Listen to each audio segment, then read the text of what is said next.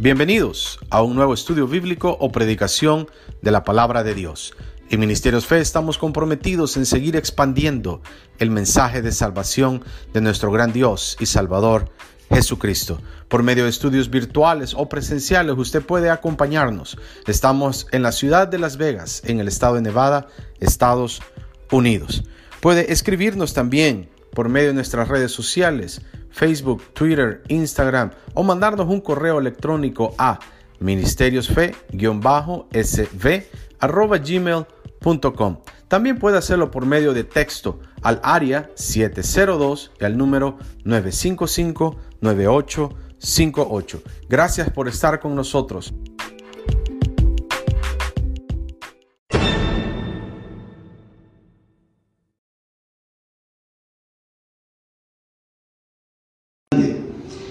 Oye, Israel, el Señor nuestro Dios, el Señor uno es. Y amarás al Señor tu Dios de todo tu corazón y de toda tu alma y con todas sus fuerzas. Y estas palabras que yo te mando hoy estarán sobre tu corazón. Escucha esto. Y las repetirás a tus hijos y hablarás de ellas estando en tu casa y andando por el camino y al acostarte y cuando te levantes, y las atarás como una señal en tu mano y estarán como frontales entre tus ojos, y las escribirás en los postes de tu casa y en tus puertas. Dice el versículo 6: y estas palabras que yo te mando hoy estarán sobre tu corazón y las repetirás, dice el 7, a tus hijos. Cierra sus ojos, ayúdame a orar. Señor de la gloria, gracias que eres bueno, Señor, que nos da bendición, que tienes para cada uno de nosotros, Señor, una bendición sobreabundante. Bendiga estos labios, bendiga los oídos de todos los que te vamos a escuchar, Señor. Háblanos, denos palabra de fe, de esperanza, de amor, de exhortación. Jesús, enséñanos tu palabra. En el nombre poderoso de Jesús, el pueblo de Dios grita, amén. Gloria al Señor Jesucristo. Puede tomar su lugar. Gloria a Dios. Quien no dijo amén se queda de pie. Aleluya. Gloria a Dios. Todos dijeron amén. Gloria a Dios, hermanos. Quiero contarle, hermanos, algo antes de darle el tema de esta tarde, hermanos. En Noruega, hermanos, han construido un búnker. No sé si usted sabe qué es un búnker, pero un búnker, hermanos, está construido de un metal que es incluso en contra de balas, en contra de bombas, en contra de soldadura eléctrica. Un búnker, hermanos, el sol no lo puede penetrar y no le va a pasar nunca nada al material con el que está construido. El agua no le va a hacer nada, incluso el agua del mar que tiene sal no lo va a carcomer y no le va a pasar nada a ese material. En Noruega, hermanos, han construido este búnker. Ellos dicen que para que cuando la humanidad termine, el búnker tenga una prueba, tenga una muestra de la vida que hubo antes, para cuando venga alguien, dice, y pueda encontrar el búnker, ahí haya una muestra, y dentro de esas muestras de todas las cosas, incluso van a tener una pelota de fútbol, incluso van a tener ahí, hermanos, una pupusa, van a tener ahí un taco y una torta mexicana para que vean cómo eran los tacos y las tortas. Hermanos, todo eso lo van a tener ahí adentro de este búnker. Y dentro de estas cosas van a tener, hermanos, también libros. Y han ellos decidido tener una copia de cada bestseller que ha salido, hermanos. Para que un libro sea un bestseller, quiero decirle que tiene que vender un mínimo de 1 millón de copias. Si no llega a vender 1 millón de copias, el libro no es bestseller. Pero ellos van a tener una copia de cada uno de los libros que en la historia han llegado a vender mínimo 1 millón de copias. Dentro de ellos va a estar la santa palabra de Dios. Cuando le damos un aplauso al Señor, ahí va a haber la copia de una Biblia. Ahí va a estar en ese búnker una Biblia, para que cuando esta extinción humana, que es para lo que supuestamente ellos están preparando, se lleve a cabo, esté como mínimo la copia de una Biblia. Hermanos, quiero hablarle por algo que es una pregunta directa para cada uno de todos los que hoy estamos acá reunidos. Es una pregunta que dice así: ¿le podrá Dios confiar el futuro? ¿Cómo se siente usted? que Jesús venga y le diga, te quiero confiar algo. Porque un día, cuando dicen un día, voy a regresar. Cuando dicen amén. Gracias, Señor. Ok, que podrá Dios confiar el futuro. Hermanos, quiero decirle que Adán y Eva, Génesis capítulo 1, versículo 28, el Señor le dice, fructificad y multiplicaos. El Señor le pone a Adán y Eva, hermanos, algo. El Señor, a pesar del error que habían cometido, a pesar que fueron seducidos por la serpiente, a pesar que Adán viene, hermanos, y le dice, pues no es culpa mía, es tuya, porque tú me pusiste a esta mujer, y esta mujer vino y me habló. Ella es la que se dejó seducir por la serpiente. El hombre siempre culpando a otros. ¿Cuándo dice amén? A pesar de todo eso, a pesar de que el hombre cae en el error, y usted va a ver ahí, hermanos, Génesis capítulo 1 y capítulo 2, sin la mancha del pecado. A partir del capítulo 3 usted empieza a ver pecado tras pecado tras pecado. ¿Por qué? Por la caída del hombre. Así le llama la Biblia, la caída del hombre. Pero a pesar de eso, cuando dicen amén, a pesar de eso, hermanos, quiero decir que el Señor confía en ellos y les manda a fructificar y multiplicar. Fructificar significa llevar fruto. ¿Cuándo dicen amén? Llevar fruto. Es decir, que si usted, el Señor, ha dado algo, el Señor le ha puesto algo, usted tiene que multiplicar ese fruto. ¿Me está siguiendo? Tiene que multiplicar, fructificar. No se va a quedar, hermanos, nada más, bueno, esto es mío, es para mí y solo para mí y solo para mí. Usted tiene que fructificar. Dígame. Y se va a multiplicar. Jesús de hecho dijo, por sus frutos los conoceréis. Fíjense que el Señor llegó a la higuera, y cuando ve la higuera y no tiene ningún fruto, el dueño de todo, el creador de todo, el que creó los cielos, la tierra, el mar y todo lo que habita en ellos, vino, se presentó, llegó a la higuera y no encontró fruto. ¿Alguien está poniendo atención? Grite amén.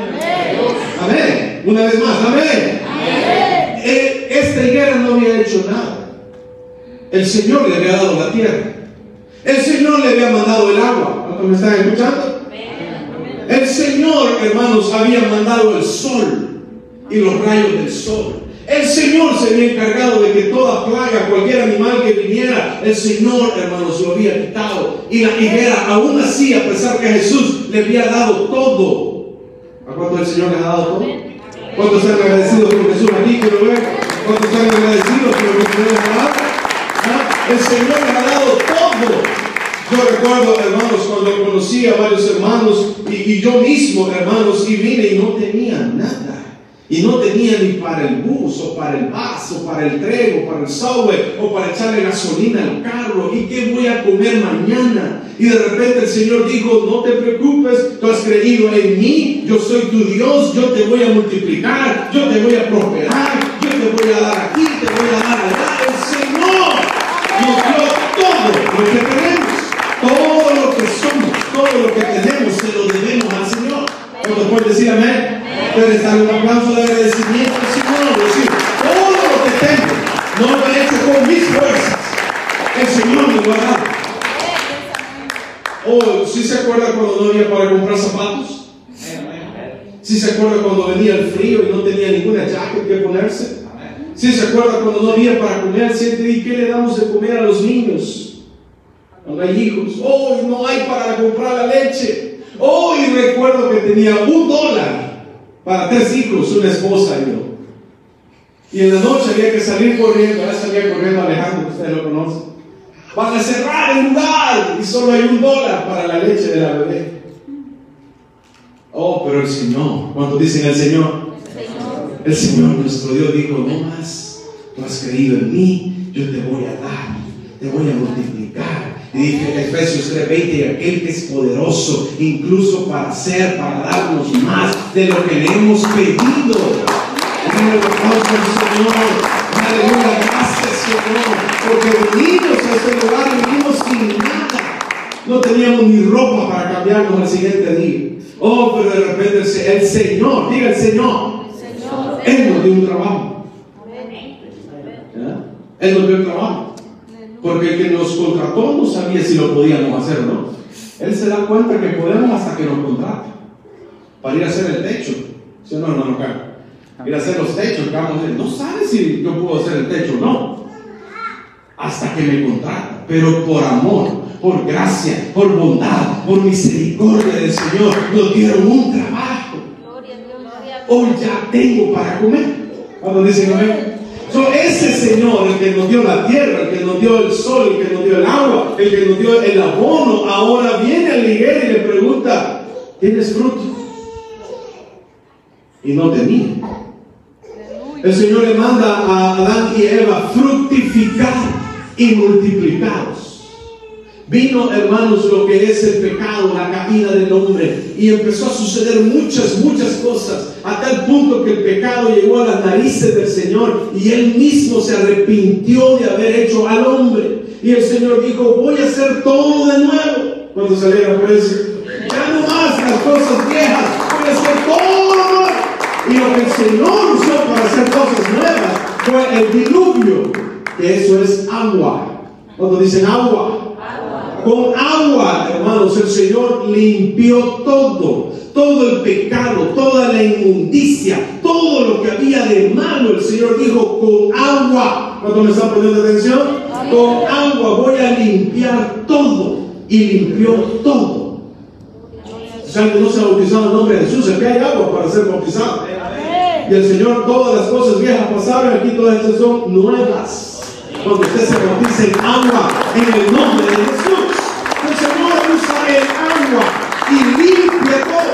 Diga conmigo: limpia todo con agua.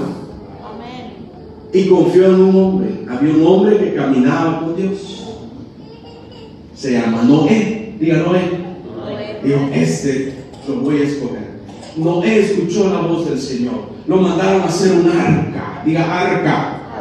El arca hoy es representación de la iglesia. Yo puedo ver a Noé, yo me identifico con Noé, yo me pongo en un espejo y yo veo a Noé, hermanos, cuando me estoy viendo a mí, predicarle a las personas y decirle: entra al arca, va a venir un diluvio, va a venir cosas que tú nunca has visto, y la gente burlarse del pastor Noé. Aleluya. Y decirle a usted: pastor, está oh, ¿para qué? No te preocupes. Jesús lo citó diciendo: como en los días de Noé, unos se van a estar dando un casamiento. Van a ser aquí, van a ser allá, pero va a venir ese día. ¿Cuántos dicen amén? Amén. Y Noé empezó a construir el arca, que es la iglesia hoy en día. Y empezó a predicar, a decirles: arrepiéntanse, vengan al arca. Pero ningún ser humano, a excepción de la esposa. ¿Cuántas mujeres dicen amén? Amén. A excepción de la esposa del pastor Noé, que creyó, no dijo: oh, se van a burlar de mí. Noé vino y le dijo: no, ¿sabes qué? Hoy no vamos a comprar ropa nueva, hoy no hay zapatos nuevos, por lo que tenemos lo vamos a invertir para seguir construyendo el arca. ¿Cuántos me están escuchando? Y la esposa de Noé dijo: amén, no hay problema, me interesa lo que Dios ha dicho que hagamos. Amén, hermano. Los hijos de Noé, los 3 hijos, venían y decían: oh, papá, tú ya otra vez con el arca, otra vez con el arca. Pasó 100 años construyendo el arca, recibiendo burlas, recibiendo críticas, recibiendo señalamientos, diciendo: este no sabe lo que está haciendo, miren lo que está construyendo por gusto, si nadie va ahí. Que me gustó el silencio. Pero el pastor Noé seguía predicando: aunque nadie me vea, aunque nadie le dé like, aunque nadie le dé compartir, yo voy a seguir predicando la palabra de Dios. Porque Él me mandó a predicar arrepentimiento, bautismo en agua y en luz del Espíritu Santo. Pero hubo alguien que sí le puso atención a Noé, y fueron los animalitos. Y estos sí entraron al arca. La esposa, los 3 hijos, las esposas de los 3 hijos, Sem, Cam y Jafet, las esposas de ellos, entraron al arca. 8 personas, dice el apóstol Pedro, por esto fueron salvas. Y el bautismo que corresponde a esto ahora nos salva. Un aplauso a Jesús.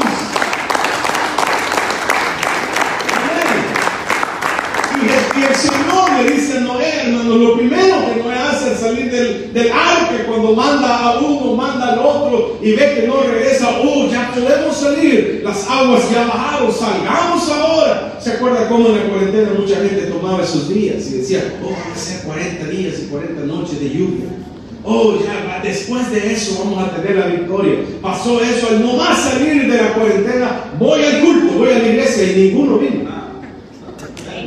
Pero en la cuarentena estaban con miedo. Nosotros, los que hemos creído en el precioso nombre de Jesús, no tenemos miedo, no tenemos temor, porque el Espíritu Santo está en nuestras vidas. La unción de Dios Todopoderoso está con nosotros. Eso, cuando yo entré y la mascarilla no ando y me dice la hermana, aquí no es obligación. Amén, hermana, gloria a Dios. Y yo tengo el Espíritu Santo en mi vida. Cuando dicen amén. Sí, hermano, a mí eso hasta vergüenza me da, hermano. Pero cuando veo a otro que está en un bautisterio, hermano, y tiene que ponerse máscara, el poder de Dios, Señor, está con nosotros. Ahora bien, no va a decir, pastor, ya es precavido. No, está bien, tenemos que respetar las autoridades, estoy de acuerdo. Pero si usted tiene el Espíritu Santo del Señor, no tiene temor. Tiene temor de Dios, que es respeto y honra al Señor. Denle un aplauso al Señor.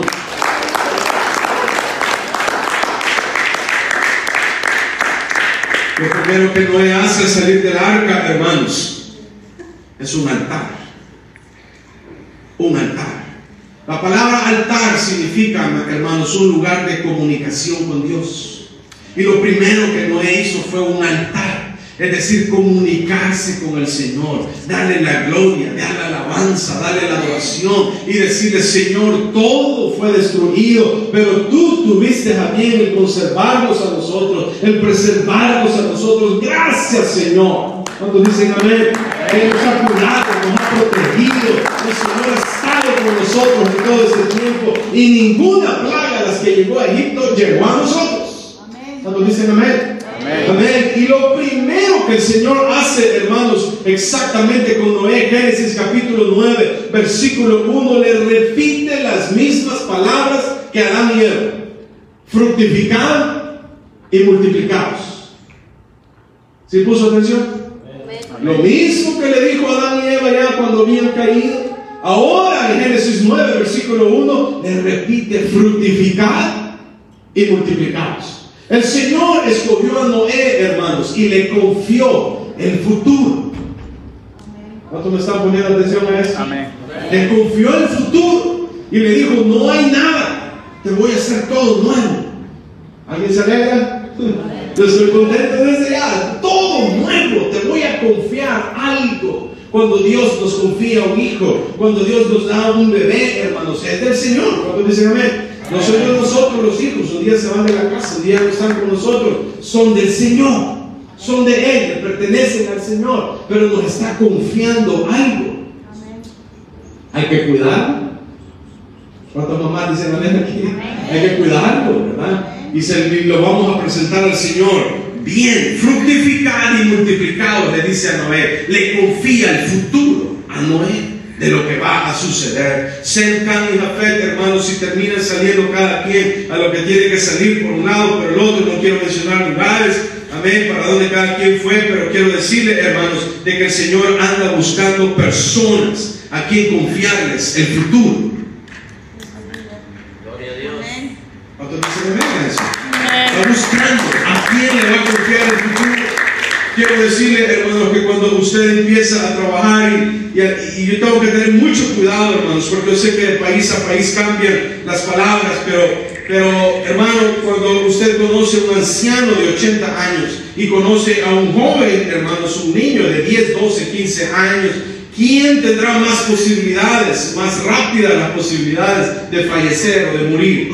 ¿El anciano de 80 o el niño de 10? El anciano de 80, ¿no? Decimos el de 80 ya está pronto a no estar con nosotros, pero un niño de 10 tiene toda una vida por delante. Y cuando decidimos invertir, cuando dicen invertir en los niños, en los jóvenes, estamos asegurando el futuro de la iglesia. ¿Alguien me está poniendo atención a eso? Estamos asegurando el futuro, que esto va a seguir trabajando, esto va a seguir funcionando, porque aquí no importa quién esté hoy aquí atrás del púlpito enseñando, predicando, aquí importa que se predique el nombre poderoso del Señor Jesucristo. Viene quien venga predicando, enseñando. Lo que interesa no es el nombre del predicador, interesa el nombre de Jesús. Es el mejor aplauso del Señor. Sea uno, sea el otro, sea el otro, Jesús debe ser exaltado en todo momento. Y si le enseñamos eso a los jóvenes, ¿qué creen que van a seguir haciendo dentro de 10 años? ¿Ah? Y se las repetirás a tus hijos y las pondrás en tu casa, estas palabras que yo te mando hoy. Oye Israel, el Señor nuestro Dios, el Señor uno es.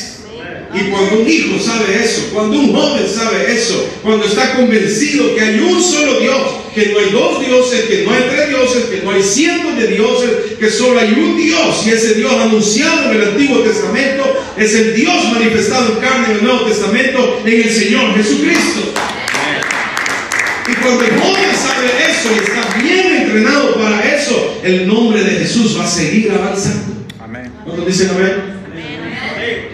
Dice Génesis versículo 17 y 18, hermanos, del Génesis 6. Y he aquí que yo traigo un diluvio de agua sobre la tierra para destruir toda carne en que haya espíritu de vida debajo del cielo. Todo lo que hay en la tierra morirá. Mas estableceré mi pacto contigo y entrarás en el arca, tú, tus hijos, tu mujer y las mujeres de tus hijos contigo.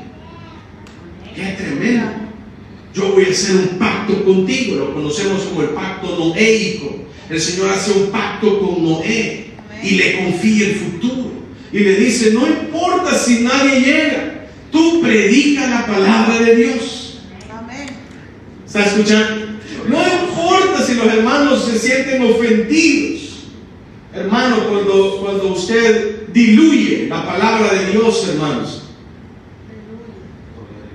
los corazones se vuelven duros. Cuando les habla suave, los corazones se vuelven duros. Pero cuando les habla duro, los corazones se vuelven fáciles, suaves. Pero cuando estamos, ay, se enojó la hermanita, se enojó el hermano, ay, lo voy a buscar. Es el pastor. Ojalá la hermana regrese, ojalá el hermano regrese. No, si el pastor está dentro del arca, el que debe preocuparse es el que está de afuera, que no quiere venir. ¿Cuántos están conmigo? Un aplauso al Señor. Usted está dentro del arca, usted está aquí.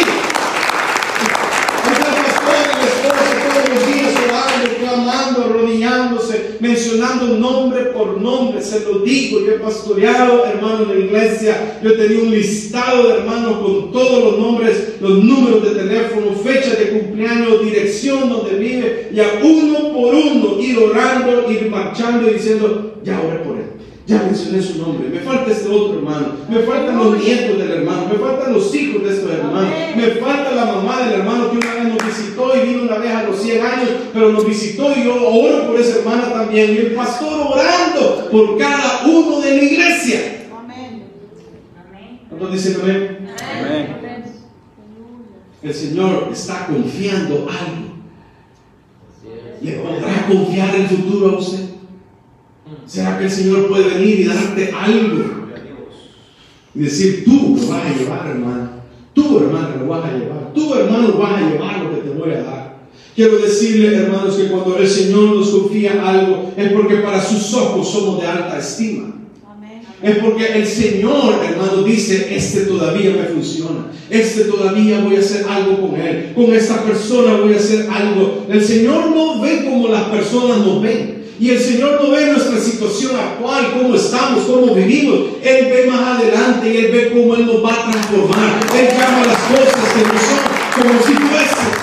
Usted puede llegar y decir, oh, ¿qué puede haber Dios en mí si yo no tengo nada? Es que no es lo que usted tenga, es lo que Él tiene. Cuando dice amén, es lo que el Señor va a poner en usted. Y el Señor va a poner algo hoy en usted y usted tiene que estar receptivo, su corazón tiene que estar abierto, usted tiene que estar como Lidia, aquella mujer. El pastor hoy habló, Hechos, hermanos, capítulo 16 habla de Lidia. El pastor dice que le gusta ese libro, es el que más me encanta a mí también, porque la iglesia, diga la iglesia, empezó en las casas, en las casas. Ahí estaba, y Lidia abrió su corazón a la predicación de Pablo. Y por causa que Lidia abrió el corazón a la predicación de Pablo, la palabra llegó a Europa por primera vez.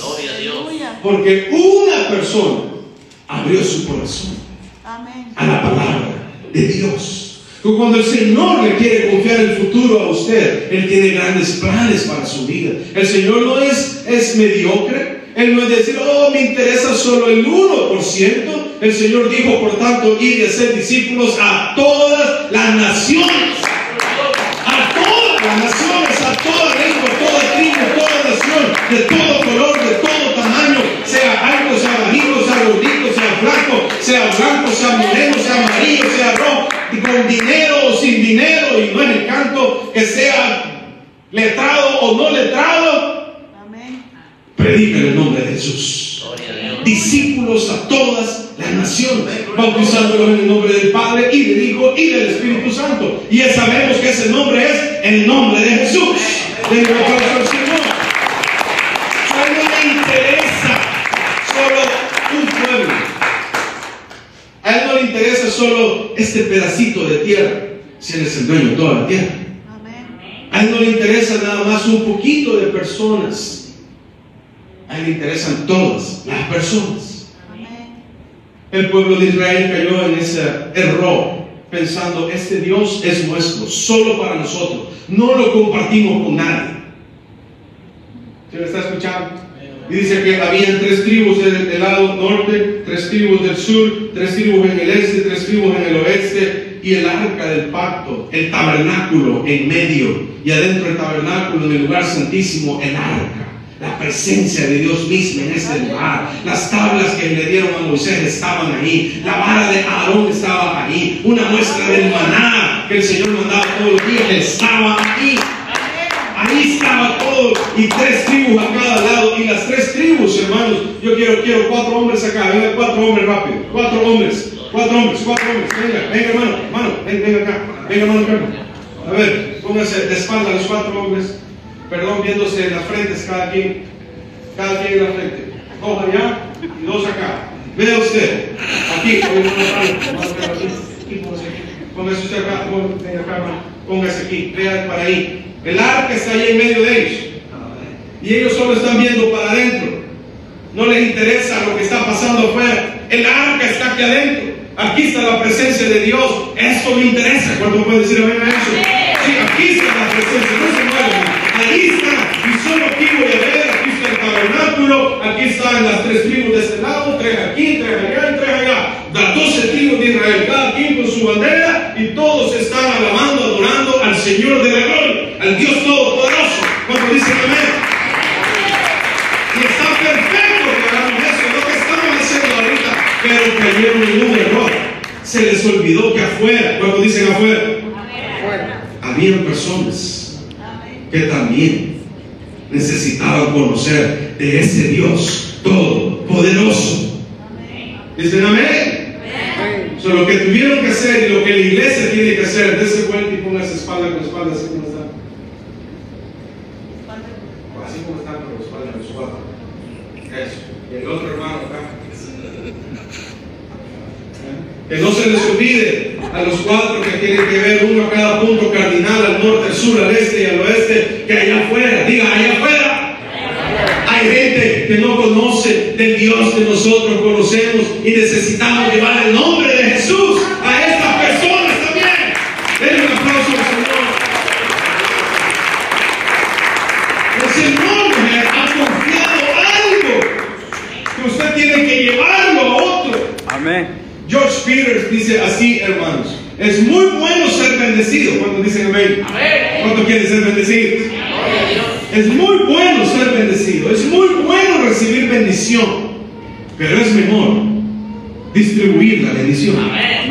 Denle un aplauso al Señor. Oh, ¿de qué sirve que yo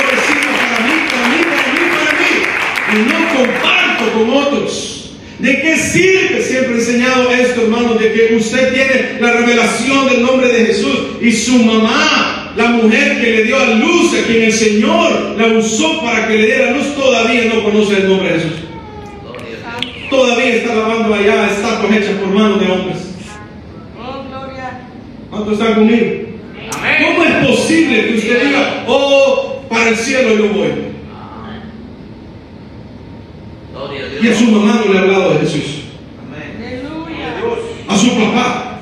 ¿Cómo es posible que usted me diga, voy para el cielo? Camino al cielo yo voy. Y a cantar, oh, camino al cielo yo voy. Qué bonito. Y los hijos no conocen de Jesús. Y los hijos no están bautizados en el nombre de Jesús. ¿Quiere usted a sus hijos? Mire lo que hizo Noé y la esposa de Noé. ¿Lo quiere? Amén. Pero en la casa, diga, en la casa, tiene que enseñar el nombre de Jesús. En la casa se tiene que leer la palabra de Dios. En la casa se tiene que alabar y adorar el precioso nombre de Jesús. Denle el mejor aplauso al Señor de la gloria, al Señor Jesucristo.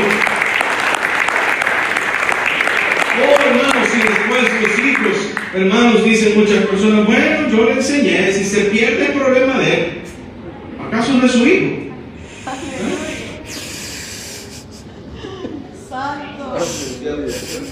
El Señor nos está confiando algo. Mis 3 hijos están bautizados en el nombre de Jesús. Mis 3 hijos tienen la llenura del Espíritu Santo. Por eso hablo con propiedad.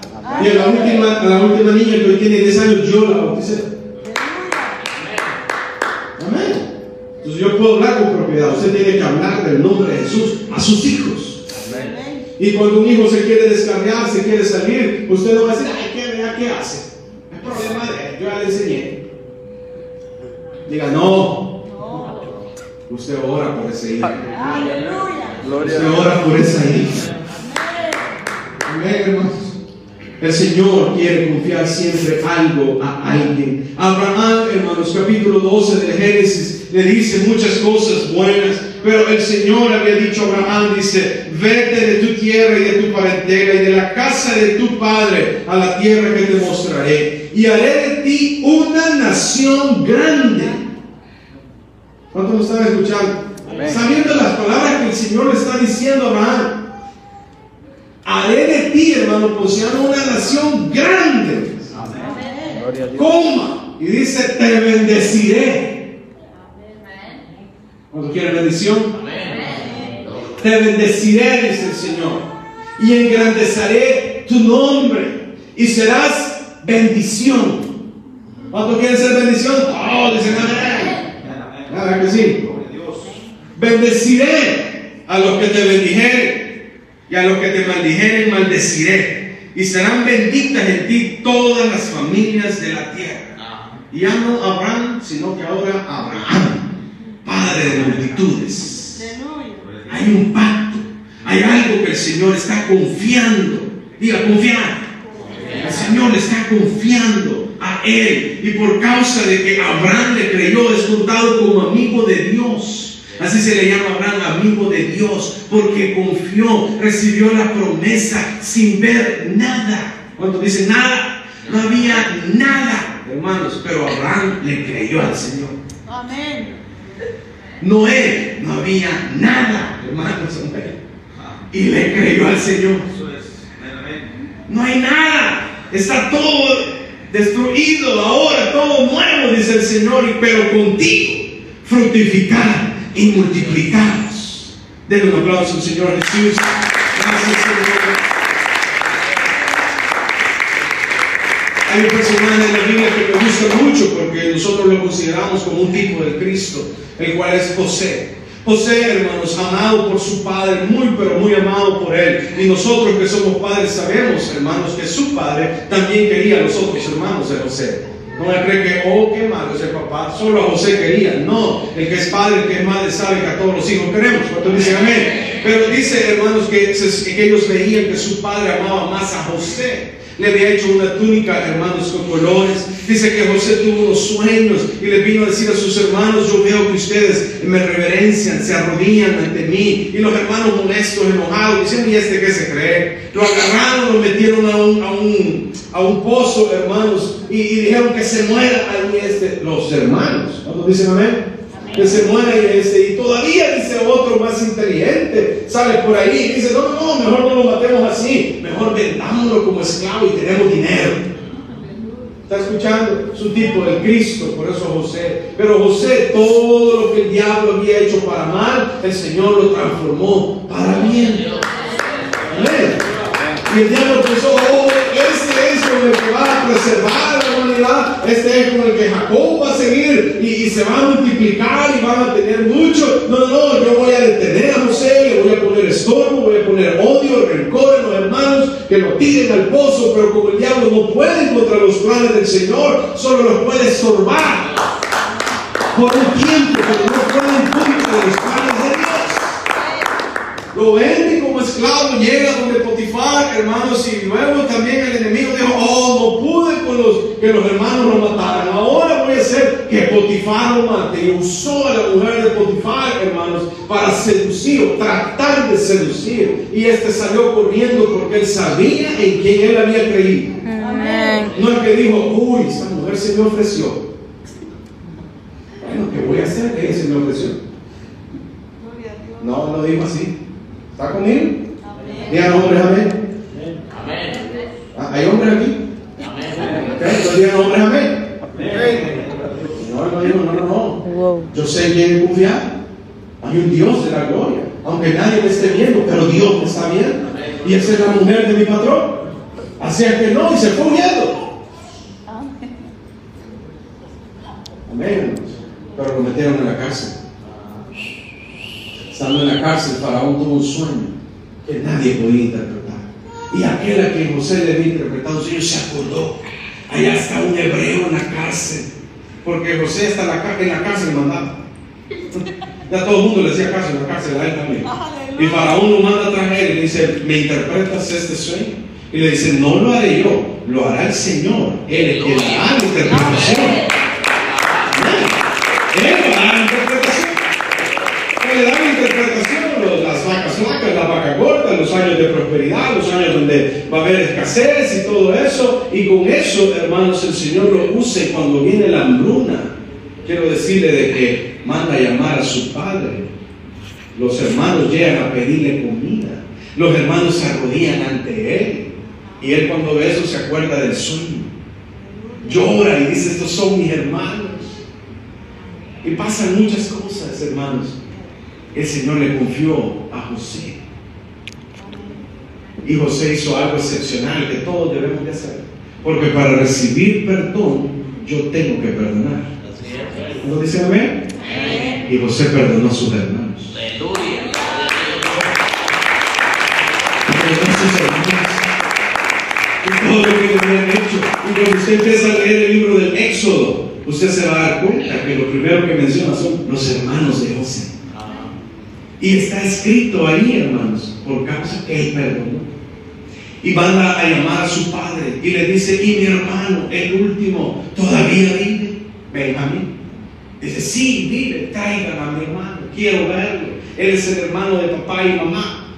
Benjamín y él, y José, son los dos de papá y mamá. Los otros eran hermanos de las otras y de las concubinas que tenían ellas, ¿verdad? Imagínense.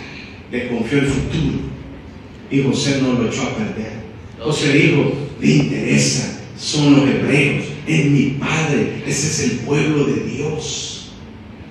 Y los mandó a llamar y llegaron y se salvaron de la hambruna. Den un aplauso al Señor.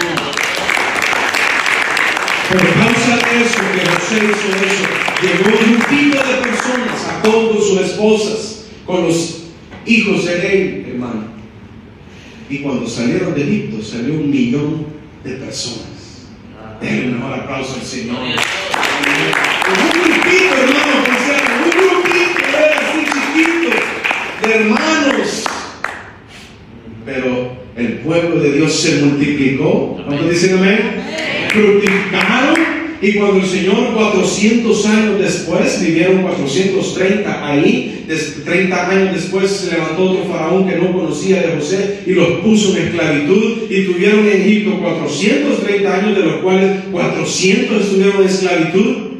Y cuando el Señor decide sacarlos de ahí, ya no eran un grupito. ¿Cuántos dicen amén? Gloria a Dios. ¿Ah? ¿Quién se pone contento por eso? Ya no era un grupito, hermano Carlos. Ya no era un grupito que estaba predicando. Ahora eran 1 millón de personas. Amén. Gloria a Dios. Denle un aplauso al Señor. Aleluya. Más o menos mencioné, hermanos, Mateo 16. Mateo 16, hermanos, versículos 18 al 19, usted se da cuenta, hermanos, a partir del 13, el Señor va a confiar algo. El Señor le dice, hermanos, ¿y quién dicen los hombres que soy yo? Para usted, ¿quién es Jesús? ¿Quién dicen los hombres que soy yo? Oh, algunos dicen que eres este, otros dicen que eres tal otro, hasta algunos dicen que quizás eres Juan el Bautista, y otros dicen, saben, algunos de los profetas. Entonces Jesús se vuelve hacia ellos y les dice, ¿y vosotros? ¿Quién decís que soy yo? A los discípulos, hermano. A ellos les preguntó, ¿cuántos son discípulos del Señor aquí? ¿Ah? Amén. A los discípulos les preguntó. La palabra discípulo significa alumno, aprendiz. Y ellos son los alumnos del Señor. Y les dice, ¿y ustedes? ¿Y vosotros? ¿Quién decís que soy yo? Y Pedro inmediatamente dijo, tú eres el Cristo, el Hijo de Dios viviente. Amén. Qué bueno, dijo el Señor. Y le dice, dichoso Pedro, bienaventurado Pedro. En inglés le dice, blessed. Porque no te lo reveló ni carne ni sangre, sino mi Padre que está en los cielos. Y sobre esta roca edificaré mi iglesia, y las puertas del Hades no prevalecerán en contra de ella. Y a ti te digo que te daré las llaves, me dice el Señor. Si está conmigo, digo, amén, hermano, gloria a Dios. Le está confiando algo. Le está diciendo, te voy a dar las llaves. Y las puertas del Hades no prevalecerán en contra de ella, en contra de la iglesia. Y Pedro, diga Pedro, hizo un buen uso de esas llaves. De las llaves. El Señor promete algo, el Señor le confía algo. Y en Hechos capítulo 12, hermanos, versículos del 1 al 4, habla cuando ellos reciben la promesa del Espíritu Santo para que puedan hacer el trabajo que tienen que llegar a hacer. Y estaban unánimes juntos, así como estamos ahora. ¿Cuántos dicen amén? Estaban unánimes juntos, pensando lo mismo, sintiendo lo mismo, y decían, queremos la promesa del Padre. El Señor nos dijo, porque ahorita estoy con vosotros, pero luego estaré en vosotros, no os dejaré huérfanos. El Señor nos dijo eso. El Señor nos dijo, no se vayan de Jerusalén, quédense ahí hasta que reciban la promesa del Padre. Y aquí estamos, Señor, no nos hemos movido de este lugar. ¿Cuántos dicen amén? Para aquellos que se andan reuniendo cada rato en la iglesia. Amén. Que hay unos que cada rato en iglesia en iglesia. Gloria a Dios. No se enojan porque no les damos un privilegio. Así que eso el Señor, ¿verdad? Amén. Y usa al pastor para decirle, hermano, hoy usted va a hacer tal cosa. Hermano, hoy tú la vas a hacer tal cosa. Hermano, hoy tú, y hay que usarlos a todos. No solo el mismo todo el tiempo, porque necesitamos desarrollar a otros. Que otros aprendan, que otros sigan, porque el pastor no va a estar toda la vida aquí. Amén, gloria a Dios. ¿Sí o no? Amén, amén. Pues yo no quisiera toda la vida, pero no se puede, hay un día que no va a estar. Le tiene que haber otros que tienen que seguir, hay que enseñar a otros. Amén. Como dicen amén, hermanos. A otros. Hay que enseñar a otros. ¿De qué me sirve que solo yo pueda presidir el culto? Hermano Samuel, yo sé que hermano está ayudando mucho con el discipulado. ¿De qué me sirve que solo yo pueda pasar aquí al culto, a presidir? ¿De qué sirve que solo yo pueda orar? ¿De qué sirve que solo yo pueda orar por ofrenda? ¿De qué sirve eso? Amén. Si necesito que otro pueda. Amén, gloria a Dios. ¿Dicen amén? Necesitamos enseñarle a otro. Amén. ¿De qué sirve que solo el que está en la entrada de la puerta saludando? Es que hay hermanos que tienen gracia para eso. No todos pueden saludar. Hay unos que son amargados. ¿Sí? Y hacen una cara cuando viene, se me escondo. No, hay gente que tiene un don especial para estar en la puerta. Amén. Y esa gente, hermano, hermano, yo le digo que yo a esa gente la amo mucho, porque cuando saludan con ánimo, con dando la mano, sonriendo, diciendo bienvenido a la iglesia, pase a la casa del Señor, hermano, eso es una gran bendición, porque la gente entra y se siente bienvenida. Pero cuando nos vuelven a ver ahí, estoy hablando de los nuevos. ¿Cuántos dicen amén? Porque nosotros, los que ya estamos establecidos, pues si el hermano está ocupado y no le saludo, yo me enojo por eso. Porque el hermano está ocupado, está atendiendo a otros. Pero si solo quiero que a mí me atiendan. O no queremos crecer. Si queremos una iglesia de 100 personas, necesitamos actuar como ese tipo de iglesia. Si queremos una iglesia de 200 personas, necesitamos actuar como una iglesia lo haría de 200 personas. El mínimo necesita, hermanos, el 40% para que esté trabajando en la iglesia. En la iglesia nunca hay desempleo. En la iglesia siempre hay algo que hacer. El aplauso del Señor. El Señor le dijo acá, te confío, le dijo, así te confío las llaves. Y Pedro tenía que hacer un buen uso de esas llaves. Así que cuando todos aquellos, escuchen hermano, porque yo no estoy hablando por gusto de estas cosas. Así que cuando todos aquellos que habían llegado de 15 nacionalidades diferentes y el Espíritu Santo había caído sobre ellos, y ellos empezaron a aplaudir, a saltar, a brincar, a hablar en otras lenguas según el Espíritu les daba para que hablasen, quiero decirles que estos que habían llegado, porque era la fiesta de las cosechas, la fiesta de las semanas, era el Pentecostés, era 50 días después de haber celebrado la Pascua, hermanos, quiero decirles de que estos se burlaron de ellos. ¿Se acuerdan de Noé? ¿Se acuerdan que burlaron de Noé? Ahora se están burlando de estos que recibieron la promesa del Espíritu Santo. Pero Pedro se puso de pie. Y usted puede leer en su Biblia que dice primer discurso de Pedro. Hechos 2 versículos, hermano, 17 en adelante, dice de la siguiente manera, Pedro citando al profeta Joel, y en los postreros días, dice Dios, derramaré de mi espíritu sobre toda carne. Y le dice, no estamos borrachos como ustedes piensan, no estamos llenos de mosto, apenas es la hora tercera del día, es decir, a las 9 de la mañana. Nosotros hemos recibido la promesa del Espíritu Santo, y yo tengo el Espíritu Santo en mi vida. La unción de Dios Todopoderoso está en mi vida. Y le dice a ese Jesús que ustedes mataron, que ustedes crucificaron, varón aprobado por Dios, que hizo milagros, que hizo aquí, empezó a detallar, empezó a decirles, que dice Hechos 2:37, hermano, que ellos se compungieron de corazón, es decir, se afligieron en su corazón, diciendo, oh, ¿qué hicimos? Y le preguntan a Pedro, porque él es el que tiene lo que el Señor le ha confiado. Aleluya. ¿Está conmigo? Dígame, hermano. Él tiene lo que Dios le confió. Jesús le confió y le dijo, a ti te daré las llaves. Y lo tiene. Entonces le preguntan a Pedro, hermano, y llega y le dice, Pedro, varones hermanos, ¿qué haremos? Y yo siempre, eso me encanta, porque, bueno, que para nosotros es, hermano, lo mejor. Cuando alguien me dice, oh, hermano, allá por los años 20, yo no soy de vino de 120, pero por esa época hubo una pregunta que se usó para evangelizar muchísimo. Y hermano, y cada vez que usamos esa hasta el día de hoy sigue dando resultados. Amén. Si usted muere hoy, ¿a dónde va? Y me gusta cuando la gente se aflige. Cuando se aflige es algo bueno. Si usted muere hoy, ¿para dónde va? Si no tiene el nombre de Jesús en su vida. Aleluya. ¿Para dónde va si usted no está bautizado en el nombre de Jesús? ¿Para dónde va usted hoy en la noche si hoy le pasa algo? Allá decía la gente, oh, con esta pandemia, al solo salir de la cuarentena me voy a bautizar. Abrimos las puertas y no vinieron a bautizarse. ¿Ah? ¿Es eso? Todavía. Allá en California las iglesias estaban cerradas. Todavía.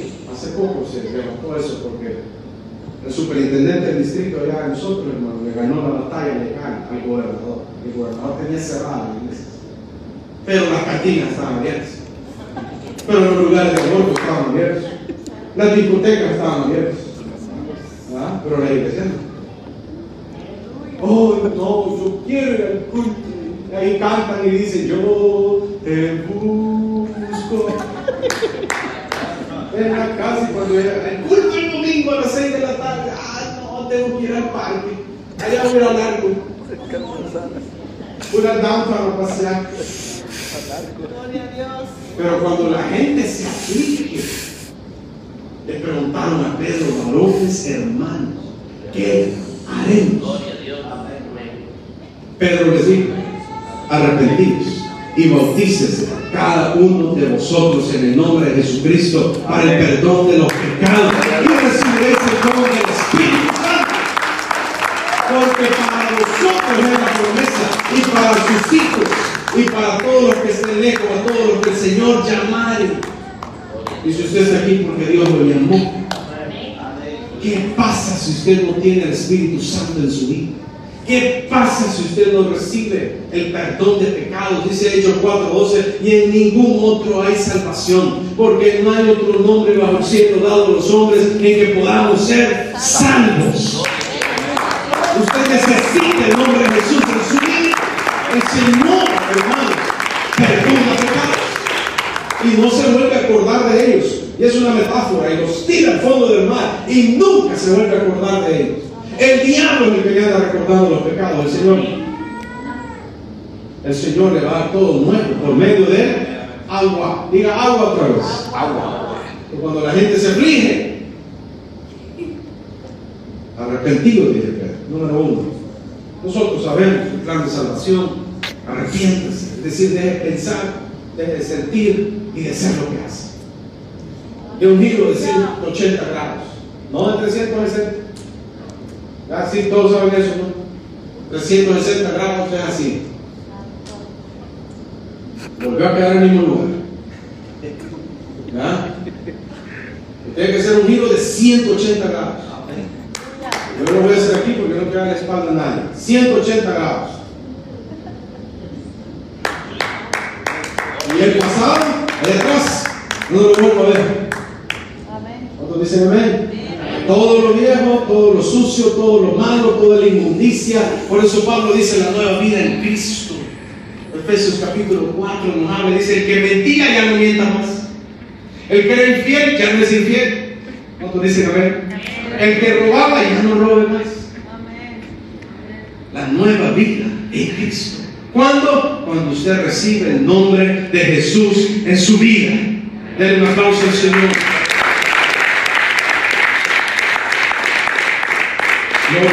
El Señor nos ha confiado algo. Nos ha confiado su precioso nombre para que lo llevemos a otros. Usted necesita llevar el nombre de Jesús a quien no lo conoce. Si usted no ha recibido el nombre de Jesús en su vida, hoy lo puede recibir. Quiero que se ponga de pie.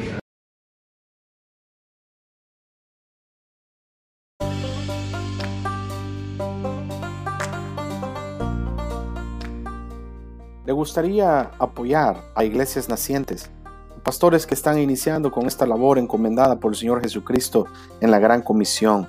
¿Le gustaría ayudar a otras personas a que puedan conocer y aprender de la palabra de Dios? Puede hacerlo por medio de nosotros.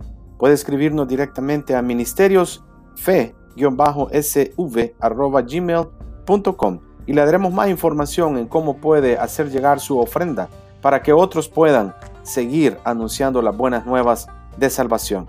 Que el Señor Jesucristo les bendiga.